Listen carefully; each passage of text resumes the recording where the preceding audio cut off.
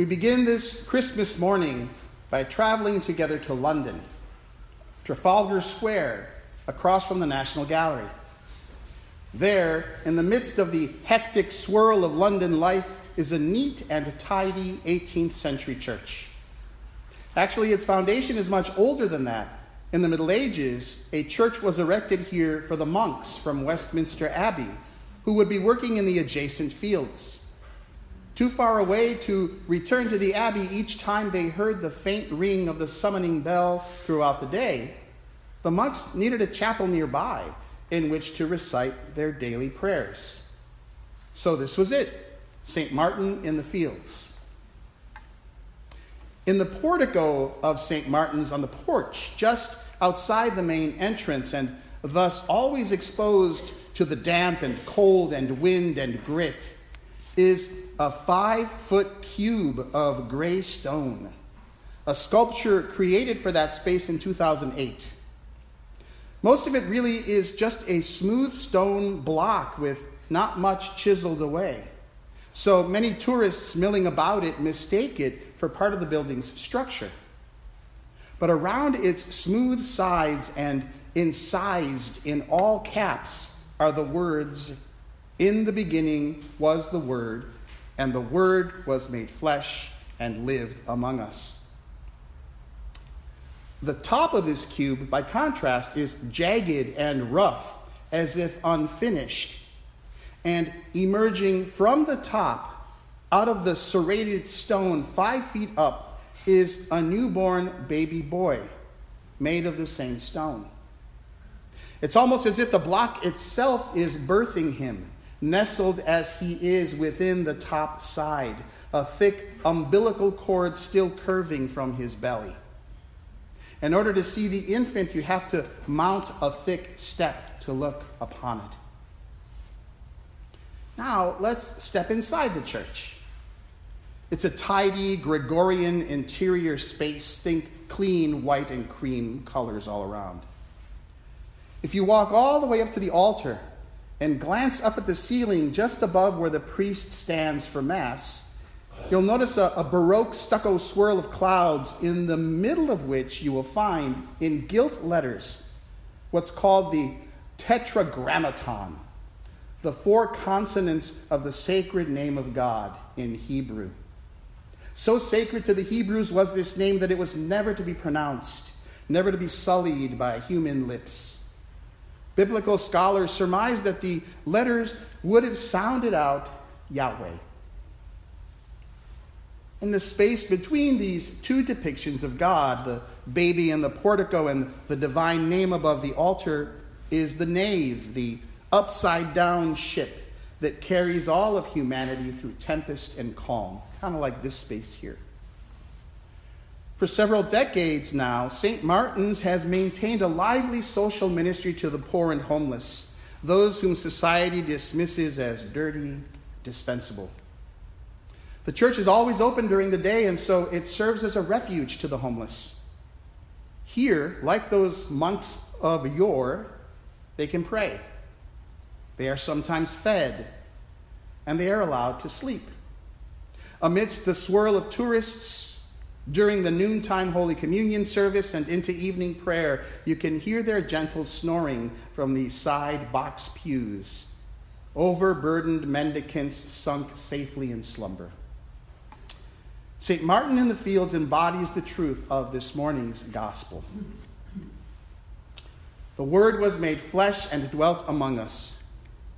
As you may know, the word here is a translation of the Greek word logos, which is the ordering principle of the cosmos, as expressed in Greek philosophy as far back as Heraclitus in the 6th century BC, but prominently in the Stoics of the 4th century BC.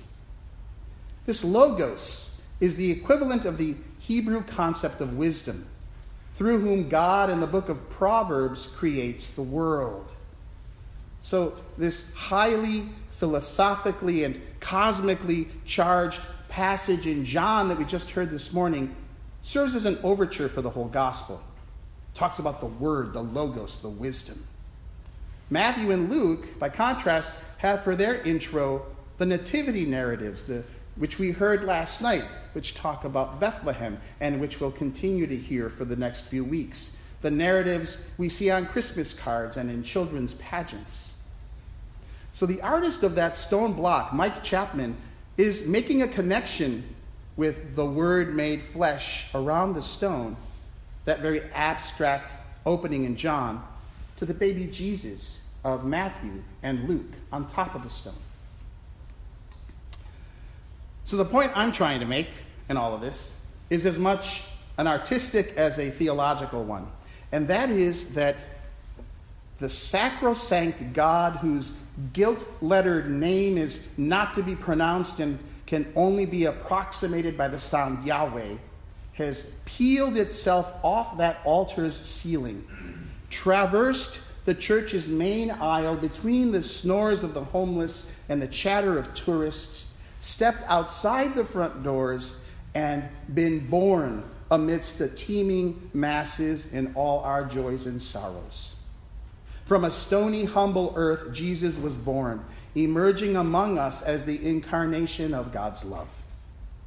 And like that umbilical cord that connected Jesus to Mary at his birth, God came down to reconnect us intimately, lovingly to the divine. Because the Word, the Logos, the wisdom, the very ordering principle of the cosmos is love. And that's what we celebrate this Christmas morning, our reconnection with God through the birth of Jesus. And we give thanks for the teachings he left us on how to live lives of compassion, forgiveness, and sacrifice. And we commit once more to embodying the faith we have learned over the years and putting that faith to work for the healing of the world. As dark and hard as things have become, salvation only becomes possible when we shine light into that darkness. And now let us travel back from London to Los Gatos. Yesterday morning, one of our regular homeless neighbors, Mike, came to get his mail. The church serves as a mailing address for a few dozen people in the area. When I first met Mike a few years ago, he told me he'd lived on the streets for 16 years, though he only looked about 30 years old. He was handsome, the kind of scruffy model type you'd find in an edgy clothing ad. But yesterday, he didn't look good at all. Polite as ever, Mike wasn't making a lot of sense when he talked. After getting his mail, he sat in our courtyard on the bench outside my office. I didn't realize for a while that he was there, but when I did, I saw that he had splayed all his things out on the ground and had taken off his shirt and his shoes, even though it was cold outside. From his cadaverous torso, it was clear he'd been ravaged by addiction. When the AA group started gathering in the parish hall nearby for their 12:30 meeting, I had to ask Mike to put his shirt back on. Once he understood what I was saying, he complied, mumbled a few things, smiled, and then gathered his stuff after a while and left. The Word was made flesh and dwelt among us. Whenever I have to preach on this overture passage from John, my heart kind of sinks. What more can I possibly say about this abstract text that comes around every Christmas season, insisting on another explication, a yearly bringing forth from its rock a stream of wisdom for you? But this year, William reminded me of that sculpture at St. Martin's. And Mike in the courtyard suggested to me that sometimes the Word is made flesh and dwells among us in a shape and form we'd rather not see, calling us to a deeper compassion in response, and to the knowledge that we are all connected, that we belong to each other, the rich and the poor, the suffering and the not suffering. So for this year at least, there seems to be a lot to say. I guess my message for you this morning is, how will you enflesh the Word in the year to come? Once the Christmas cheer has worn off, the leftovers eaten, the presents put away, how can you keep the spirit of Christmas alive? I wish each and every one of you the merriest of Christmases, but if the lessons Jesus brought us in his birth don't stay with you year long, in some ways you're a tourist in this Christmas season, visiting for a few weeks to marvel and wonder, gladdening and spoiling yourself and those you love with food and shopping you'd never do back home in the rest of the year. So my friends, take it home with you. Bring the word back into your daily life. Embody and enflesh its message of divine love throughout the year, especially caring for those who can't seem to bring it to life for themselves. Be kind, be loving, put yourself out there every once in a while. Make a difference. There's too much of the Grinch and the Scrooge already in the world.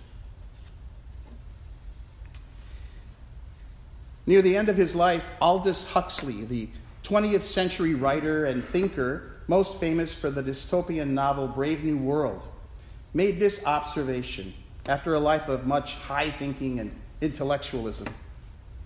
He said, "It's a little embarrassing that after 45 years of research and study, the best advice I can give people is to be a little kinder to each other." The word kind is related to the word kin. And you know we are all kin to one another. May this Christmas season make you kinder towards your fellow human beings, your sisters and brothers in the family of God. May your sometimes stony surface give birth once more to the love that came down long ago to change the world. Merry Christmas. God bless you. Amen.